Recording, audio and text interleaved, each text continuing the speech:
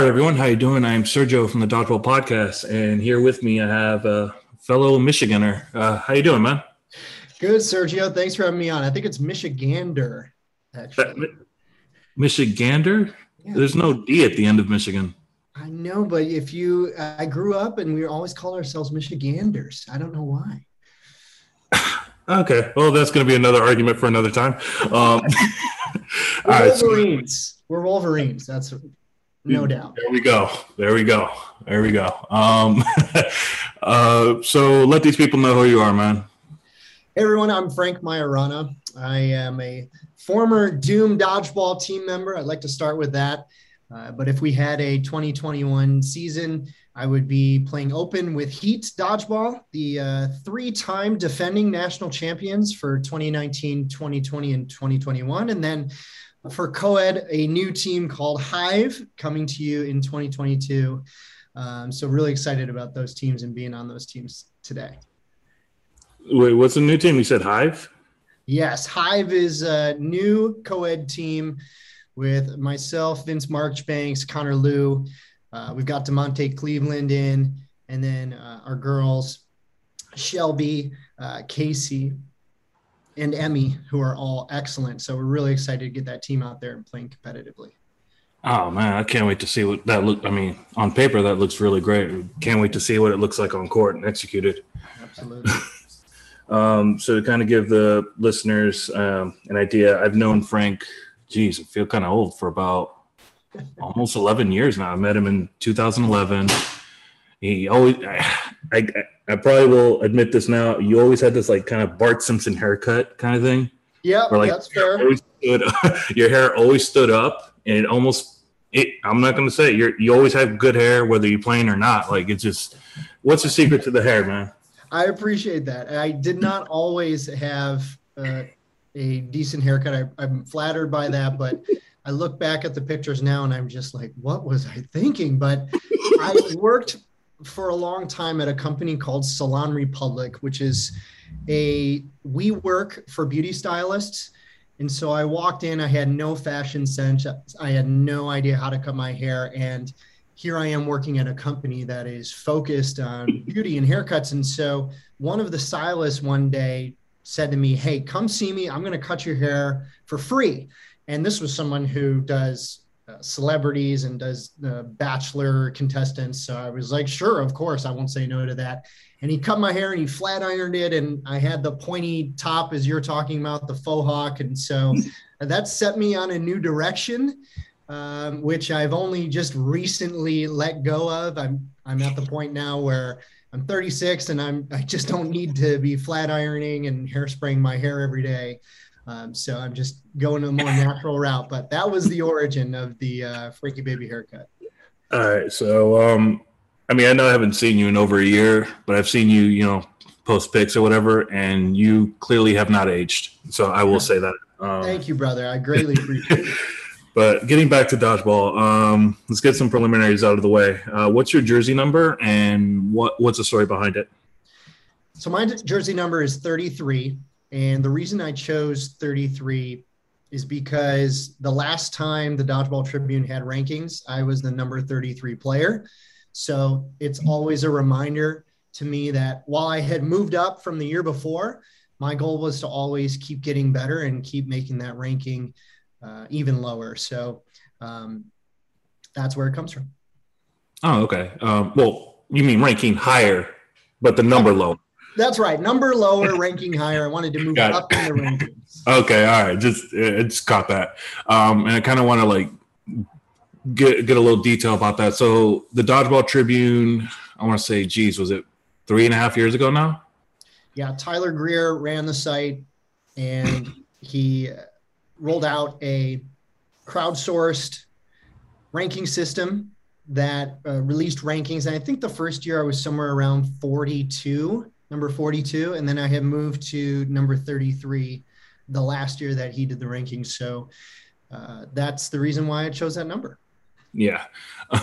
So just to kind of break down for the international audience, because we are global people, it's kind of like a ELO system that we have here.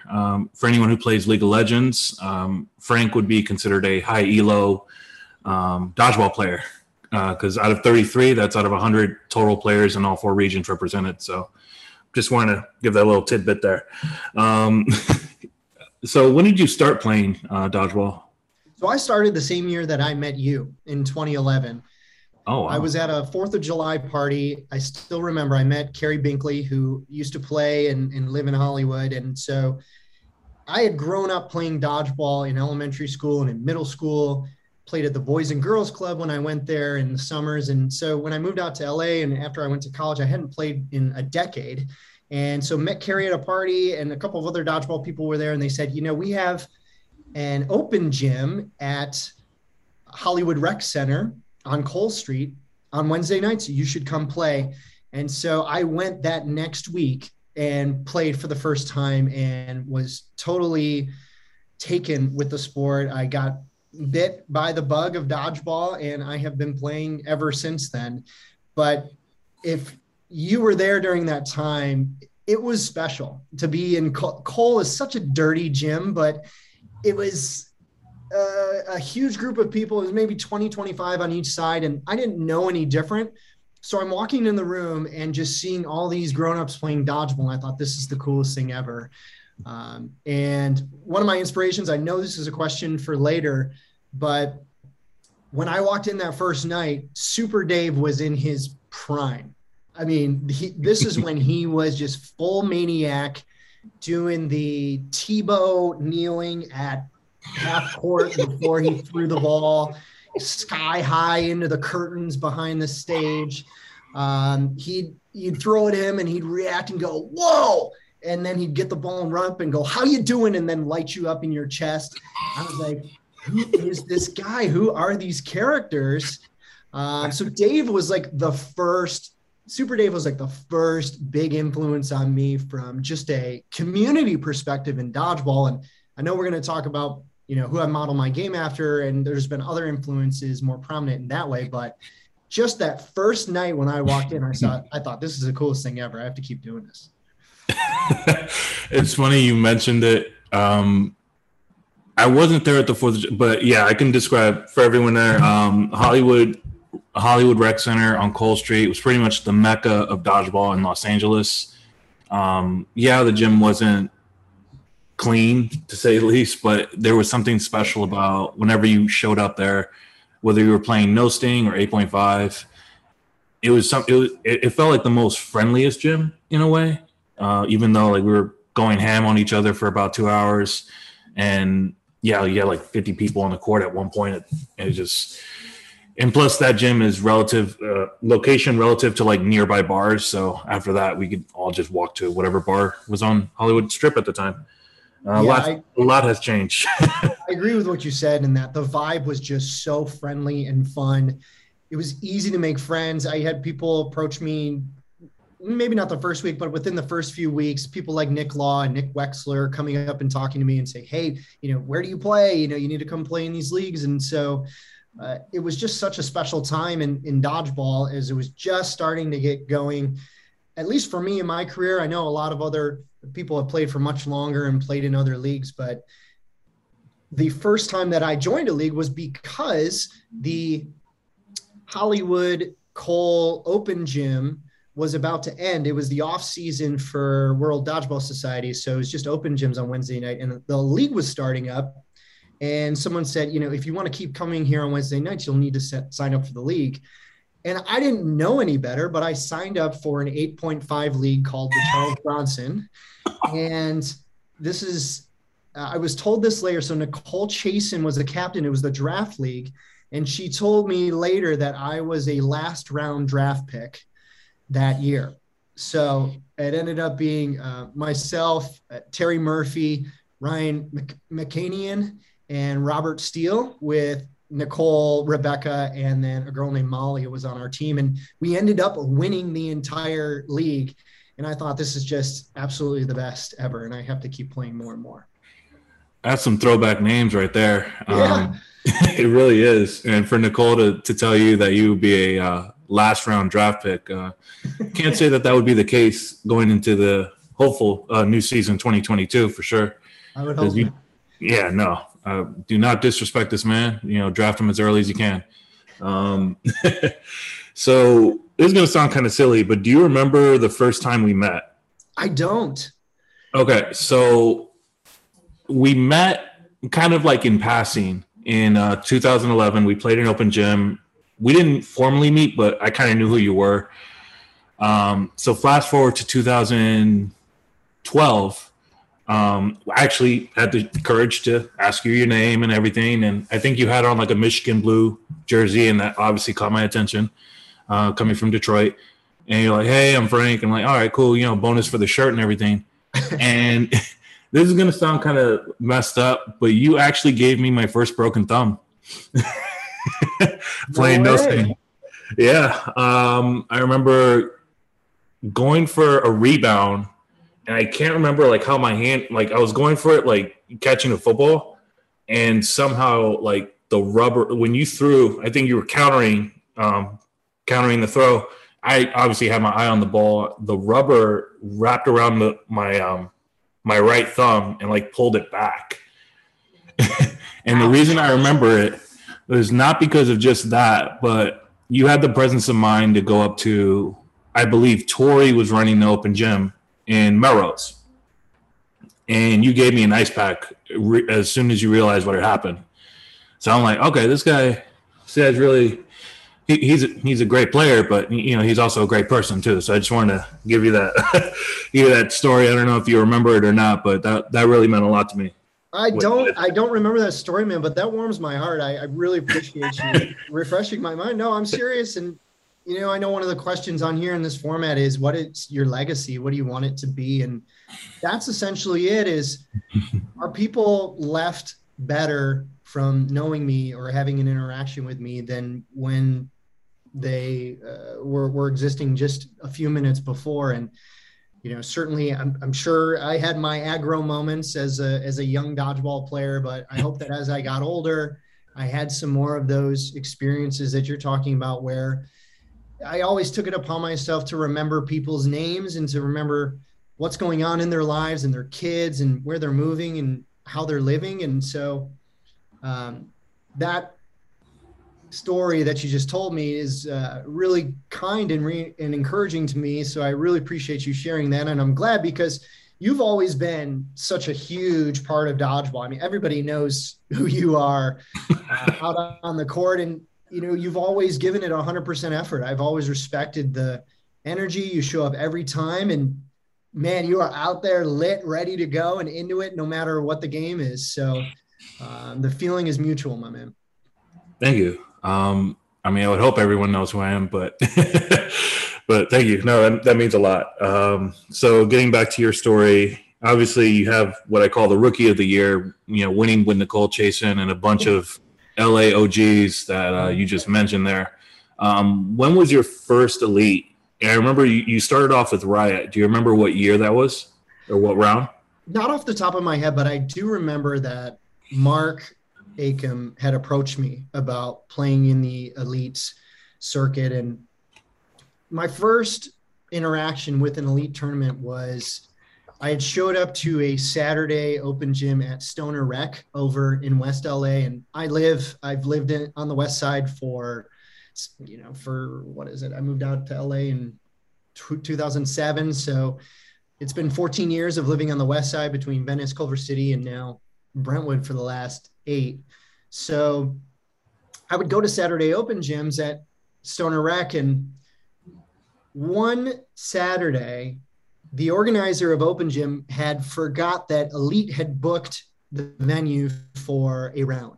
And so I showed up and I watched, and I didn't quite know much about it, but I did see Mark there.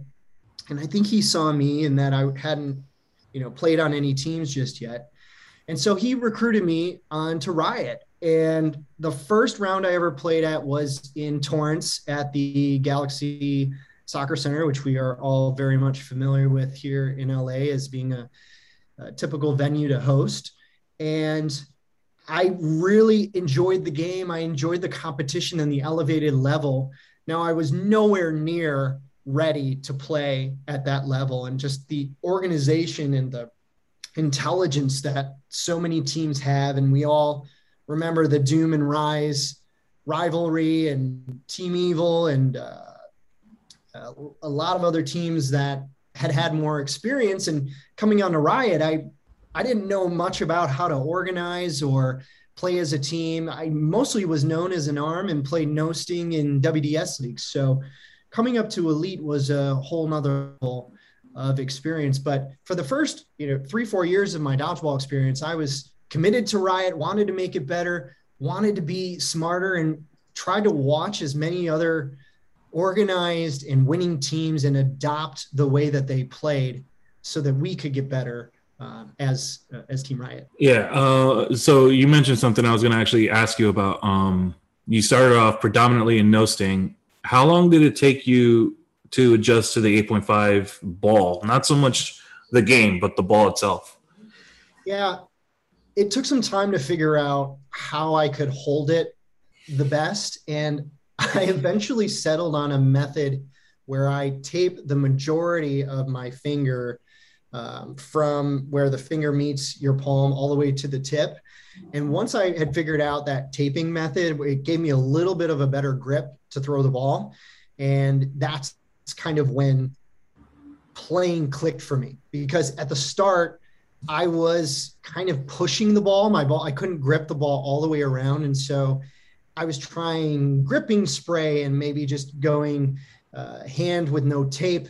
And I experimented with a couple different tapes. And so eventually I settled on a brand that fits my hand really well. And once I could grip the ball and throw it the way that I could throw a no sting ball or a foam ball, then I was starting to, being able to make better plays and being more of a help to my team.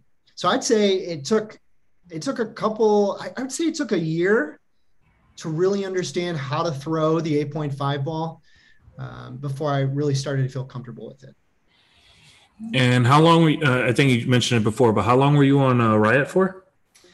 I don't know the exact number of years, but I know there were at least 3 years on Riot. And I have nothing but great memories being on Riot and that team. It really was my introduction to elevated and elite level competition of dodgeball. And Mark, I am, so thankful for him to identify me as being someone who would work well on a team and be recruited. And so, we were always trying to get better, and we were always just on the cusp.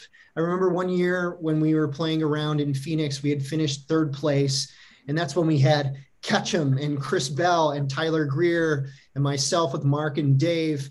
So we had really, thought that we had turned a corner, and unfortunately, we just didn't ever quite put it together to be on that top 2 level. But I will have nothing but great memories and experiences that I walk away with from that team experience. Yeah, I remember that round too. I want to say this was 2016, because I think that was the last.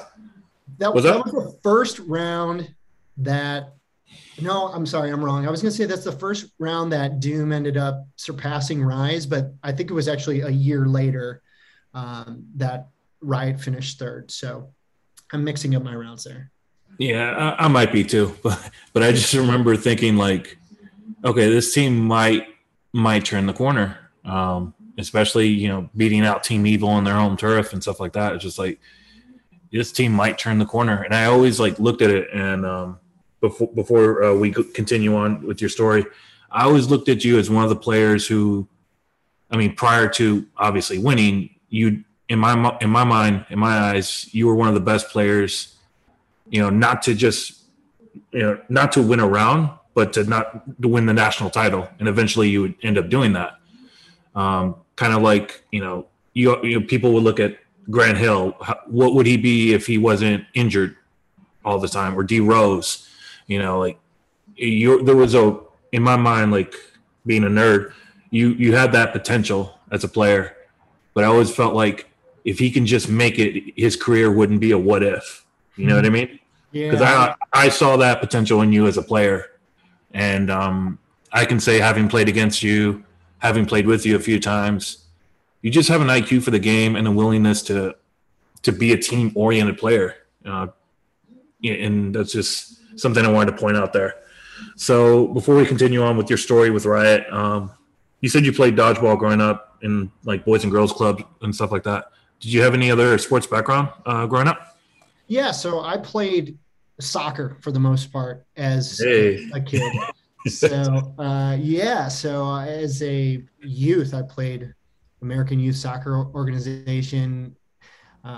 Just as in my community league growing up in Michigan in Macomb County, we'd play in city leagues, and then in high school I ended up being a varsity soccer athlete, but that was the extent of it.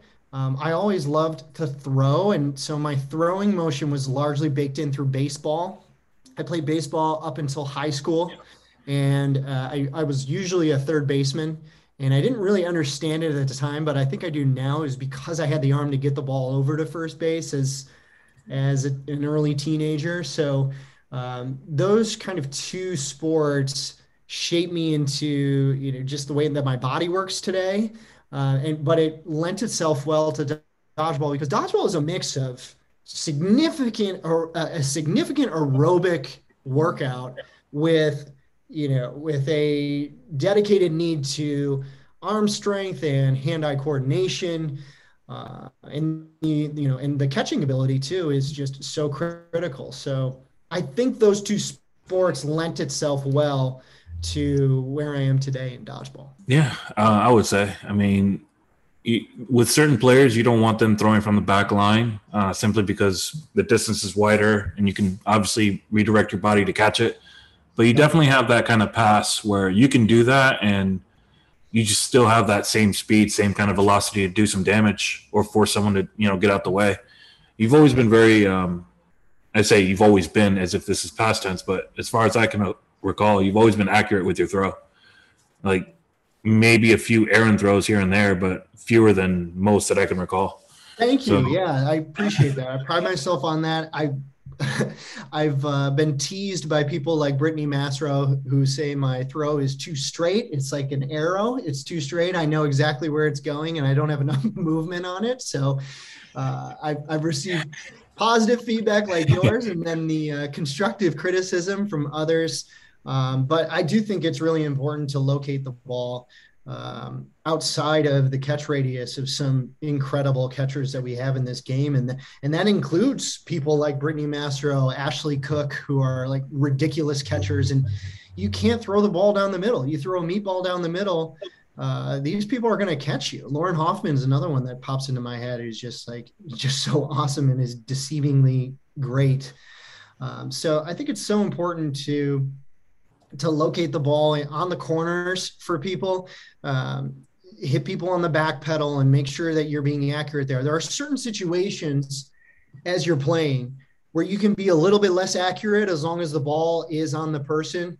Like I mentioned, the back pedal, if someone turns to pick up a ball, if you can get it there in a hurry, you can be a little bit less accurate. But for the most part, as we're talking about with U.S. dodgeball and our circuit that we play, if there's 6 people on the court and it's your turn to throw the ball, you need to locate it in an area that is going to be the most effective for your team. Yeah. I know you mentioned Brittany. She kind of teases you for it, as far as you always know where it's going to go, but at the same time, like the way you throw, it's kind of like Mike Tyson. Yeah, you know where it's going to go, but what are you going to do about it?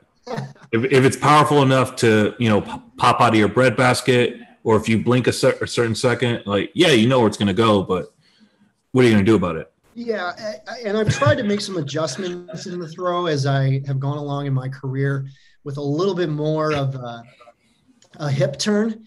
And this is something that Clutch Chris has mentioned to me in the past, is that when I throw, I open up so widely that it's tough to know exactly where the ball is going. Now, once I release it, it's pretty straight, but I've tried to make some adjustments in my game so that when I do wind up to throw, it's not immediately apparent who I'm throwing at just before I release it. So I try to throw across my body in a minimal amount of way, but to make sure that the power the speed to power ratio is powering through the throw and through the person when I let it go. All facts.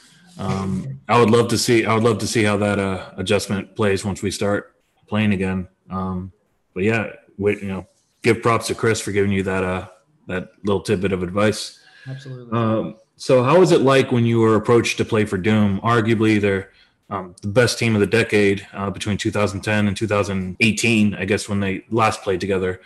I know you guys, not butted heads, but like had a rivalry as far as like trying to, overtake the mountain. How was it like getting that nod as far as joining them? Yeah, so I never really had a rivalry against the Doom guys. In fact, I became friends with, when I was on Riot, I should say, let me step back. When I was on Riot, I became really good friends with a lot of the Doom guys. And actually, Terry Murphy, who was on Doom, joined Riot to play for the Ultimate Dodgeball Championships at Sky Zone. So we had some crossover there, and we had some success as a team. We made the top 4 in, I believe it was 2014 or 2015. So I had some crossover friendship there with Terry, and that, continued to blossom with the rest of the guys. And especially those nights at the bar after the tournament when we're all just kind of socializing, I would buy shots for the guys just to celebrate their win. When they won the UDC, and they ended up going to Dave & Buster's just to play video games. I went over and celebrated with them. And so it was more of a friendship building from the time I joined Rise that made that transition, I think, a bit easier for everyone involved, for me and for Doom, to bring me on board, because we had been friends for so long before that. And so when in the summer of 2016, I had left Riot after New Orleans, and, Mark and I talked, and everything is totally cool between us. I don't have any hard feelings. I know he doesn't either. It was just time for Riot to, start anew. And I honestly was not planning to play on any open team that season. There was a Fit Expo in Anaheim that summer, and I was invited to play on just a throw-off team called Grips, and Justin Pine was on it, and he had mentioned to me, he started to recruit me onto Echo. Brett at the time was planning to relocate to the East Coast, and Justin was going to have an open spot, and so he asked if I'd be interested in playing on the co-ed team. Now, Echo had just won the national championship, so that was a pretty easy yes. And so I went into round 1 in 2017, which was played at the Galaxy Center, just being on a co-ed team. I had no open team at all. And while I had been recruited by some teams, I had a desire to get into a winning situation.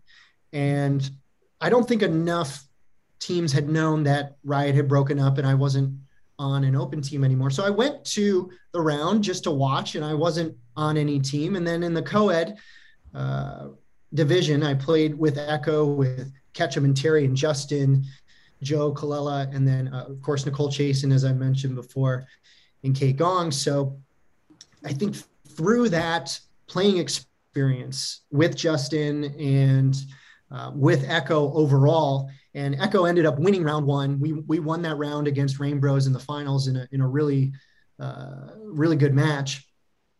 And after that, as we're approaching round 2, I believe Justin passed the word to the Doom guys that I was available and didn't have an open team. And round 2 that year was in San Jose. If you'll remember, there was an indoor roller hockey rink that we played at, and that was my first invitation to play with Doom because they were going to have 2 players out. So Terry was missing, and then Ish, who had temporarily relocated to Idaho, was going to be flying in late. So I got a message, and Nate said, "Hey, do you want to just sub in with us for this round? I can't promise anything more than that, but if you want to play with us, the spot is yours." And of course, you say yes to Doom. There's no, there was no debating it whatsoever. And so we went in and we won that round. And I think it was a natural fit. Just seeing the way that they played and how I fit as a part of that. My goal that tournament just wasn't was to try not to do too much and to just let those guys do what they do. And I was so surprised by the intelligence with which they play the game and the simplicity of the play calls.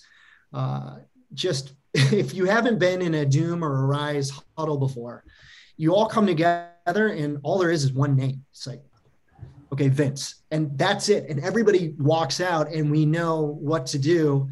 And that surprised me, and just the intelligence of supporting one another and defending and pump faking and all the things that I always wanted to do on the court were already being done by this team.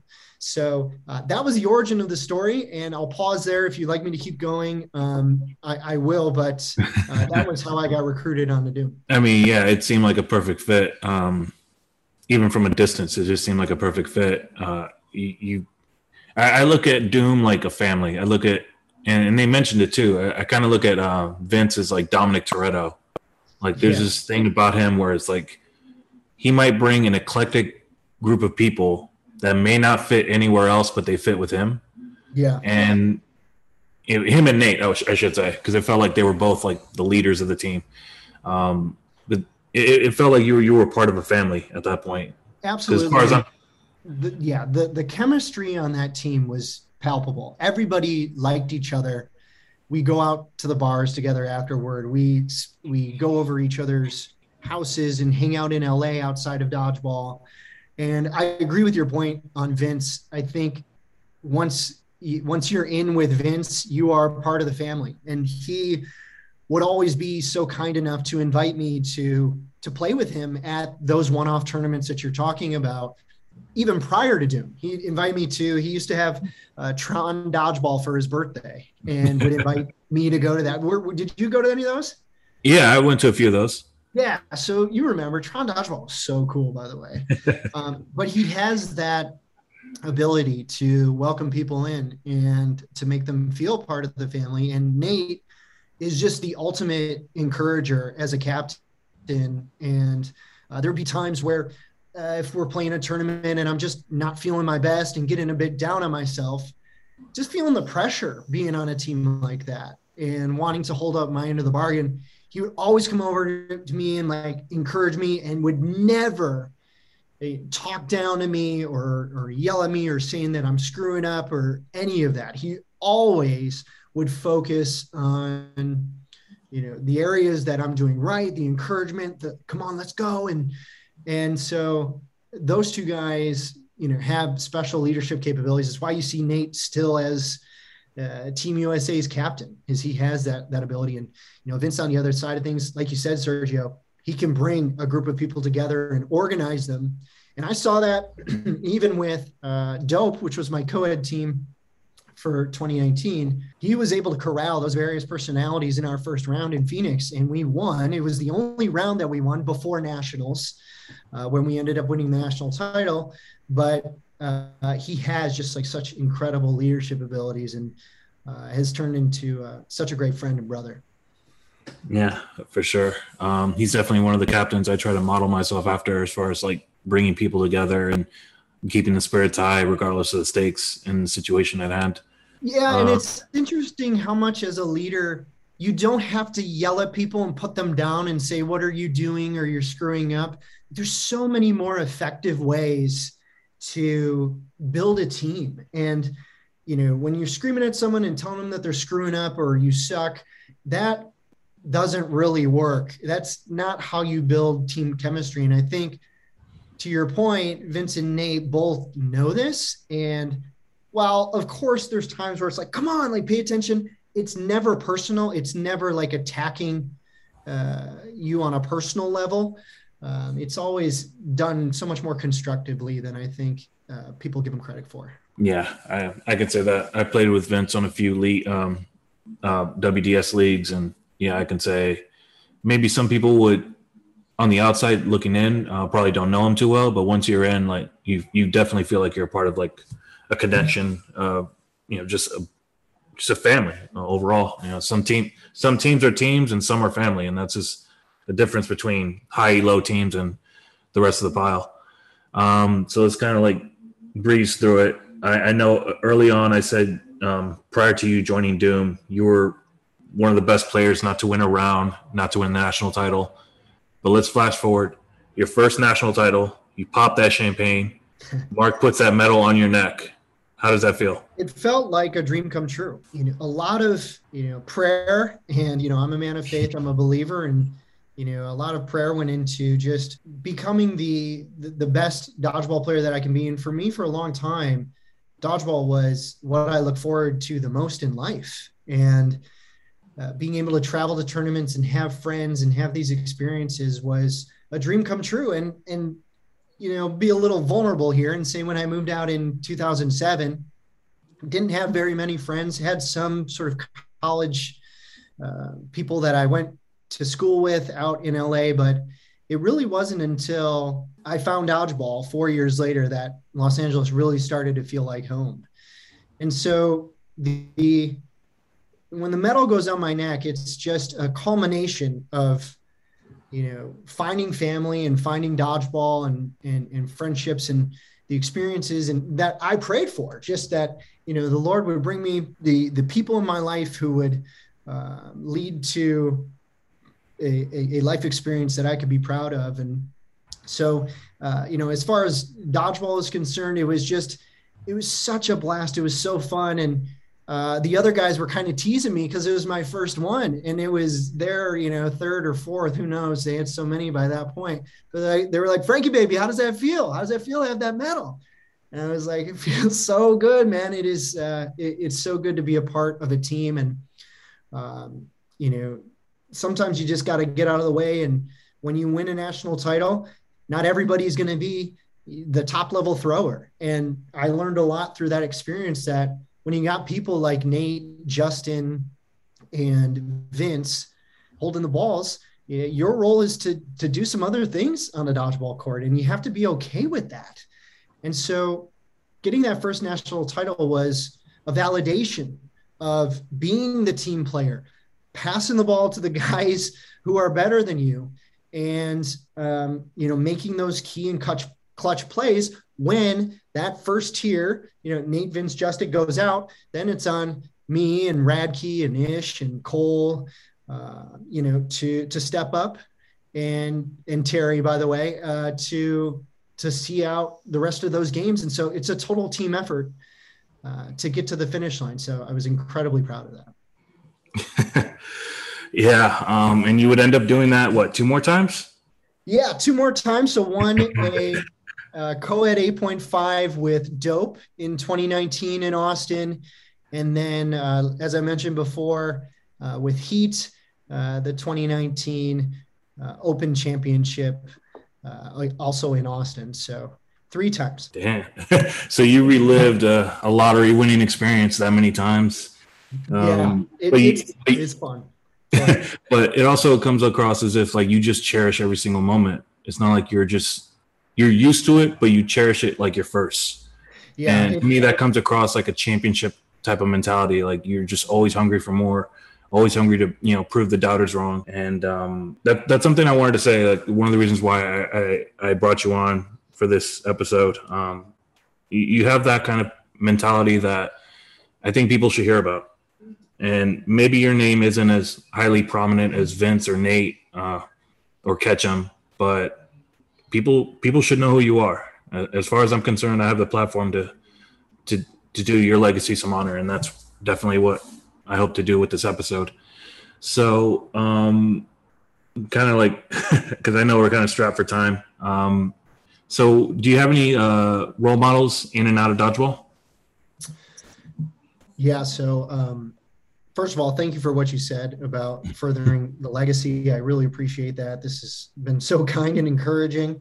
Role models. So let me take this in a couple different directions. Number one, it would be like playing style. Like who would I model my playing style after? And early on, I think watching Vince play and the flash that he had as he played the game and the intimidation factor that he had was something that I thought was really, really cool. That's a bit why I set out to be his friend, so that he would want to play with me and I didn't have to play against him too much. Um, but you see other people like, and I hate to admit it because it goes against every doom instinct in my body, but if you watch the way Tim Fullerton plays the game, and the smart way that he calls plays, and the guy just does not go out. You can't. I shouldn't say that. He takes every out. He is so hard to get out. I have to say that he's so hard to get out, and the way he calls plays is just so incredibly smart. So I do admire that, and I've always tried to just watch what the best players do and then copy that.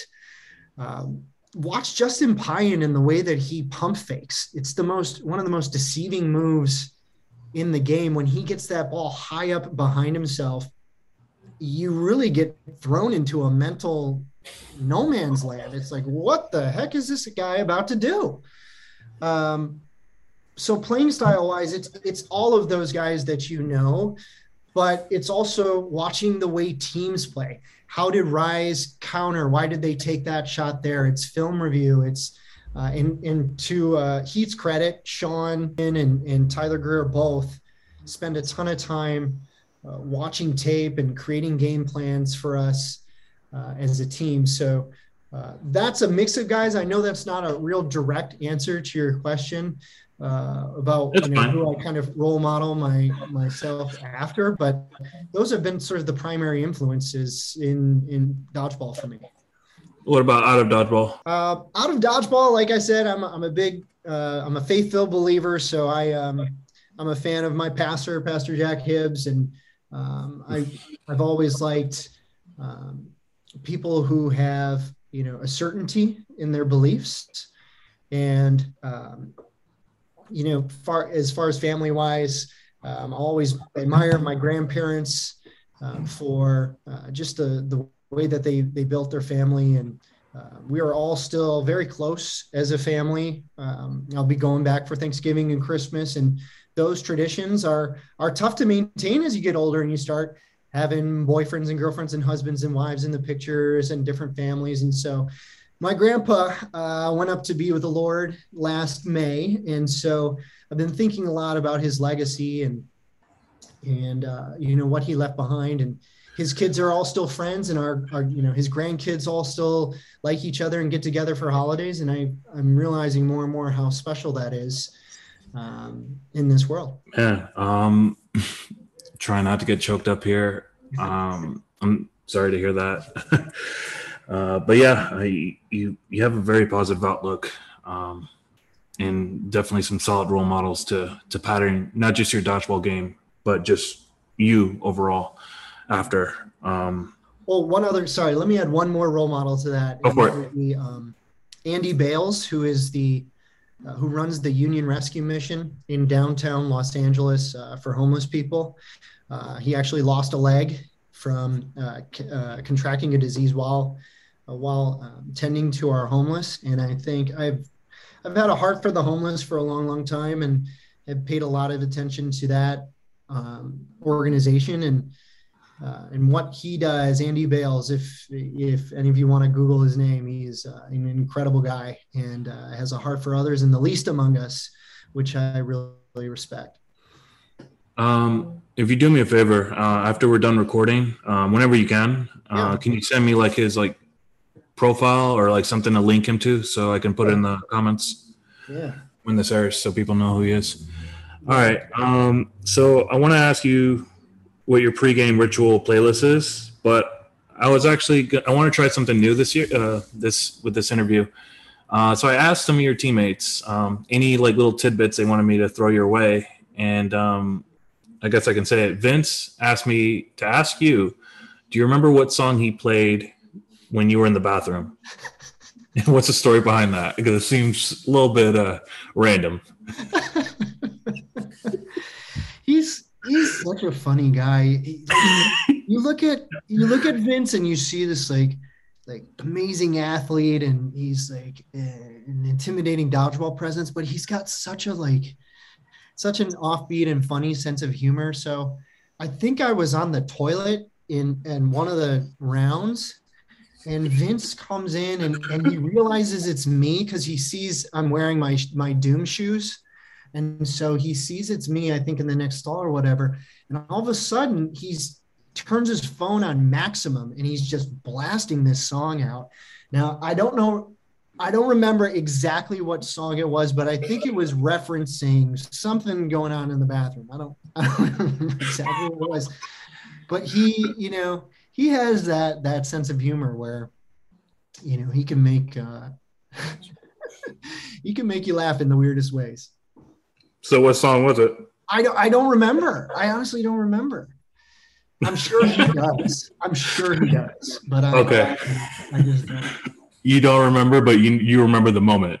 Right. I remember the moment. When you said that, I was like trying to remember the time it happened. I know what he did, but I don't remember exactly what song it was.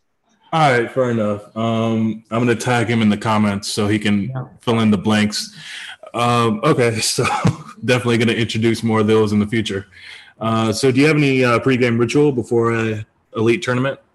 I always like to check in with my guys, and it's similar to what Vince does with the handshake, but just checking everyone in, looking them in the eyes, and saying, you ready? You ready to go? You ready to do this? And just making sure that everyone has their energy up and is ready to compete and take the moment seriously. And we're here to play dodgeball, and nothing else matters at this moment. And if you're in the game and you're distracted by something going on in your personal life or what just happened, to you need to forget all that, wipe the slate clean, and start focusing on this game. So that's my big focus, is checking in with each of our guys. I love our huddle where we just talk to encourage each other and shout our team name. And I like to get a few jumps in. I like to get my body loose before we play, and then let off a little woo. If I'm really I was about to mention that you do what I call the Super Mario jump, where it's like you're jumping and trying to hit that crate above your head. It's like you jump higher every time. It seems like you're getting looser with each jump. I'm sorry. It's the details I notice. I'm a nerd. We're past that at this point. And yeah, you're definitely a Ric Flair fan. That's right. What about a pregame playlist? Anything you listen to? I'm not a big music guy beforehand. I learned a lot through mindfulness that if you want to take in your surroundings, to feel your feet on the floor, to let the sounds come and go. And so I really don't throw on headphones or listen to music before I play. I tend to like to say hello to other people, and especially people like you. And as we've come back, that I haven't seen in a year or 2 years, going to the Shake It Off tournament that Joe DeFourier hosted was special. I got to see some people that I haven't seen in a year and a half. And so I take that time to say hi, to get my mind, clear. I don't need to focus on dodgeball just yet, but once I step on the court and once I'm in that huddle, it's a brand new ball game. Yeah. Well said. All right. So, yeah, that is kind of weird. You don't listen to music, but I also come across people who are kind of the same way. So I like to say you're kind of in the minority in that sense. So we're going to go into the crowdsourced questions, and we're going to kind of extend your story past Doom. Chad Landrum, who I interviewed last week. How were you recruited to play with Arizona Heat? So obviously you won the national title. The last national title with Doom was 2018. It was in Minneapolis, right? No, so we were runners-up in Minneapolis. Oh, okay. I'm sorry. So that was your last appearance. So how did coming over to Heat, how was that? So let me start in the summer after Minneapolis. We're still on Doom, and a message comes across the Facebook Messenger group for the Doom team, and it's from Nate, and it's announcing that him, Ish, and Cole were retiring from dodgeball. So, and actually, I don't know that story has ever been told more widely of how Doom came to retire, but that's how it happened. Nate wrote a very kind message in our our messenger thread and just said, we're going to step away from elite and dodgeball. And that has borne out. You see, Cole has welcomed a beautiful baby girl into his life. And Ish, I don't think has played in another tournament since that day and has, great things going on with Sarah. So, and Nate has largely stuck to playing one-off tournaments and being a part of U.S. dodgeball and the foam side. So those guys decided to retire. And those of us remaining in Doom attempted to figure out maybe bringing on some new players, but ultimately it just didn't have the same feel.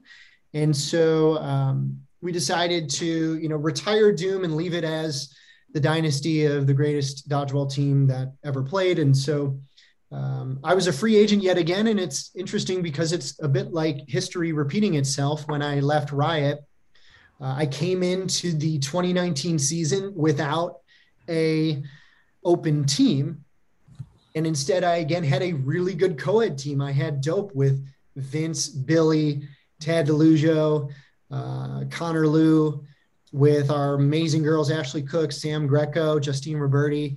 So I was feeling pretty confident about playing just one division. And Dope won the first round in Phoenix that year, which was 2018. So it was sort of the same situation as when I got into Doom. I went the day before to Phoenix. I watched the open round and kind of let people know that I was available. Not that I was attempting to go one way or the other, but I also didn't know what teams would be good in a post-Doom world. Certainly we knew about Crisis with Ketchum and Pyan and Ryan and Brody and that whole team, Brett and the rest of the guys. I know Maddox too, and Tad. So those guys were going to be good. It was remained to be seen about Heat, because Heat had historically been in the 4, 5, 6 range at tournaments, and so Heat finished number 1 in the round robin that round. And so for round 2, Vince, who was on Heat, sent me a message and said, "Hey, we're going to have a couple of guys missing." So again, history repeating itself. We're going to have a couple of guys missing. Can you come and join and play with us? And I said, sure. So that was round 2, 2019. And that was in Phoenix, Long Beach. So I played with Heat. And if you'll remember, that was the round where it was game 7 for Heat versus Rainbros, and it was myself versus Reeve in a one-on-one, and he had all the balls. So he throws the first ball, he misses me, and then on the second throw, he stepped over the attack line and he lost the game. Yeah, your reaction there was the exact reaction for the whole crowd. It was. I saw that live feed. Was that? I saw somebody had it on their Facebook Live or something, and then I just remember you couldn't see the line, but I remember just looking at him step over and just feeling the cringe, just because you couldn't really see the taped lines on the court, but just realizing his reaction, knowing, okay, I know what he did. That was cringe. Yeah, and I actually, after that happened, I gave a big thumbs down. I was like, oh, that sucks. I wanted to have this one-on-one battle, but I played really well that day with the team, and obviously we won the round. So it was a big wake-up call, I guess, to the Heat guys internally that, hey, maybe we should bring Frankie Baby on. So Tyler Greer, who is basically my brother, came up to me and we talked at the venue about 15, 20 minutes after we won the round. He said, "So what do you think about coming and joining us for the rest of the year?" And I initially said, you got a lot of guys on your team. And they did. They were going to constantly be rotating. And so I said, I don't want to come on board if I'm going to be sitting in the finals or the playoffs, just because I know me. I'm going to want to be playing and I'm going to be frustrated by that. So I don't want to come on board and mess up your chemistry if that's what's going to happen. And so Tyler said, "No, man, you just bring a different element to us with your arm. Let me talk to the guys and, we'd like to try to work it out with you." So I say, okay, we leave the venue. Nothing's been fully decided yet. So then Dylan Clark Oden messaged me the next day and said, "Hey man, what do you think about coming to play with us?" like, and I said the same thing, like, I think it's too many guys. And he said, don't worry about that. Like, I'll handle it as a captain. And if I need to sit, I will sit. We just really want you to be on board with us, as a team. And so that reassured me. And I was like, okay, I'll come on board. So that made it official. And I played with, officially became a member of Heat from that point on. And we went on all the way to win the national championship that year in Austin. And the champagne bottles keep on popping. All right, and with that transition, Dylan Clark Oden, I can't believe, if you had to choose between playing round 1 of a USA premiere or going golfing with the boys, what time should we book our tee time? Yeah, Dylan knows I'm a late morning guy. I'm 11 a.m., 11:30 a.m. tea time type of dude. I like to be out in the heat of the day, pun intended. Pun intended. But it is a testament to our team chemistry that during a time when there's no dodgeball, we are still attempting to get together and play games. And we've done Zoom team meetings with, Sean, who is in Chicago, and, the guys that are spread out. We're all spread out between California, Arizona, and, and Sean as well. So the chance for us to go and play golf together is just more chemistry building. I think it's a testament to our friendships, more so than just being a dodgeball team. And plus, golf is just such a beautiful game. You're able to get outside. And I'll just tell a quick story. On our first golf outing as Heat, myself and Dylan beat, the second day. Oh, I can't tell this story anymore because I wanted to make them look bad, but actually they won and I'm lying. So no. Okay. So we went to Phoenix in March, and it was Tyler and Cedro versus me and Dylan. And on day 1, Tyler and Isidro won. And then on day 2, Dylan and I won in the scramble. So we found a new way to be competitive with golf, but also to get out and have some drinks and be on the golf course and have a blast together. So we've all become, really good friends, and, it's more than just dodgeball. So Dylan, let's get on the tee. Let's do a late morning Phoenix heat of the day. That's what I love. So I was about to say, any hopes of Heat joining the Ryder Cup and representing Team USA on that end? Well, we've got some ways to go here. We do have the shirts. I have to tell you that. We had custom Nike dry fit polos made, and they are. Yeah, I saw fire. That. Those are clean. They're clean. They're fire. They look so good. And so actually Tyler and I are going golfing this Friday together, and I'm going to wear the shirt out. Oh, man. So we've got the uniforms on a skill level. On a skill level, we are about as far away as possible from the Ryder Cup. Most of my shots nowadays are ending up very far into the trees. Our best golfer, though, Isidro is a great golfer. He's got such a good swing, and he hits the ball a long way. And Dylan is really a magic man out of the bunkers.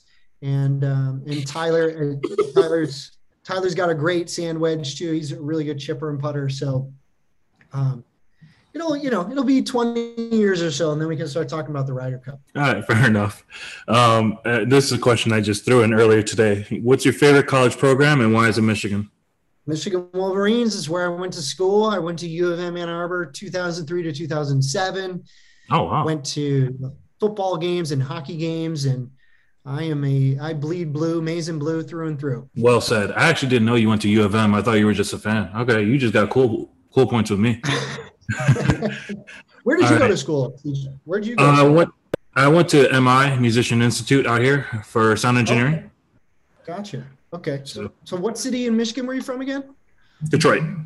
Gotcha. Yeah. Awesome. All right. So obviously, you've been a great guest and someone who's in my eyes underrated as a player and as a man. So it's an honor to share the moment with you. But I want to hit you in the gut with this one. What I've been asking everyone, the legacy question. So Frank, how would you like to be remembered once you play your final game? I'd like to be remembered as someone who left people off better than they were before. That I gave someone a smile or a laugh or piece of encouragement when they were down, if they were feeling like they weren't playing well or just having a rough day. I hope that a hug or a smile or, giving someone an ice pack after you break their thumb made their day. And I recognized that as a younger guy, I was super aggro and getting angry all the time. And eventually I matured and grew out of that. And I pray for everybody every day that good things would happen and that, we would all continue to get a chance to come back together again. And I hope that people will remember me as such. Yeah. I would say as far as your legacy goes with me, I can easily say you're underrated because you play in a talented pool that is the West. I'd even make the argument that if you were played in the South or in the North or in the East, you'd be rated higher. But we're in a shark infested pool out here in the West, so it is what it is. But as a man, yeah, you've had your aggro moments, but I always attributed that to just it being sport. You know what I mean? Just stuff on the sport. Like at least with me, you never said anything that crossed any lines. Were you aggro towards me at some point? I'm sure you have, but moments like that don't really last unless you cross a certain line with me. But overall, you're just a positive person, man. You're just a great man, and a lot of the values I see in Vince and I see in Nate, I also see in you. You're just a great leader, a great ambassador for the sport, and you went from someone who wasn't popping champagne bottles to someone who, whether you're on Heat, Dope, Echo, you said Hive. Hopefully, I hope to see you pop more bottles out here in the West, man, because out of all the people I know from a perspective of just being a great person, you deserve many more of those moments, man. Thank you, brother. Appreciate that. I can't wait to get back on the court. And you know what? If you're free and available, and if you'd like to go golfing, hit me up, man. I'd love to do that too. If you're 20 years behind in the Ryder Cup, I'm like 50. Let's just, I'll hold the beers. I'll pass out the cold ones for you guys. Maybe I'll buy my own little polo or whatever. But yeah, I'll be the one passing the cold ones. That's a great job. That's a great job. Or what is it? What do they call those people? Caddies. I'll be the caddy. Like whatever you need, I'll grab for you. No. Golf, I got to learn before I even think about it. Awesome, brother. Well, appreciate you so much. Thank you for the kind things that you said. This was eye-opening for me. It's interesting when you sit down and you have kind of a heart-to-heart conversation with someone that you don't realize the effect that you have on them or the stories that they remember. And so this has been really, really cool. I appreciate you. Well, before I sign off, I want to let you know, out of 170 countries, 150 are going to hear your story, brother. That's amazing. That's so cool. All right. And that was my interview with Frank Maiorana. Frank, thank you so much for hopping on and sharing with us your story. I also wanted to elaborate on what his legacy means as far as I'm concerned. Frank is one of the most humble players I know. He definitely has some swagger to him, and rightfully so. And if the rankings were to return, he would definitely be considered a higher ELO player than where he is. Personally, I think he's underrated, but only because the fact that he plays in the West. There's a lot of Sharks here. So there's no shame in that. But from the bottom of my heart, I'm very honored to share his story with you guys. And may he continuously pop more champagne bottles in the championship rounds. And stay tuned for my next interview. My next interview will be from Leamington Spartans, David Poole. Definitely something I've been trying to set up for a long time. And man, let's keep the good content going. I'm planning to extend season 5 all the way up to March. So lengthy goal to have at least 100 episodes plus in the very least. If you've listened up until this point, thank you so much and have a wonderful day.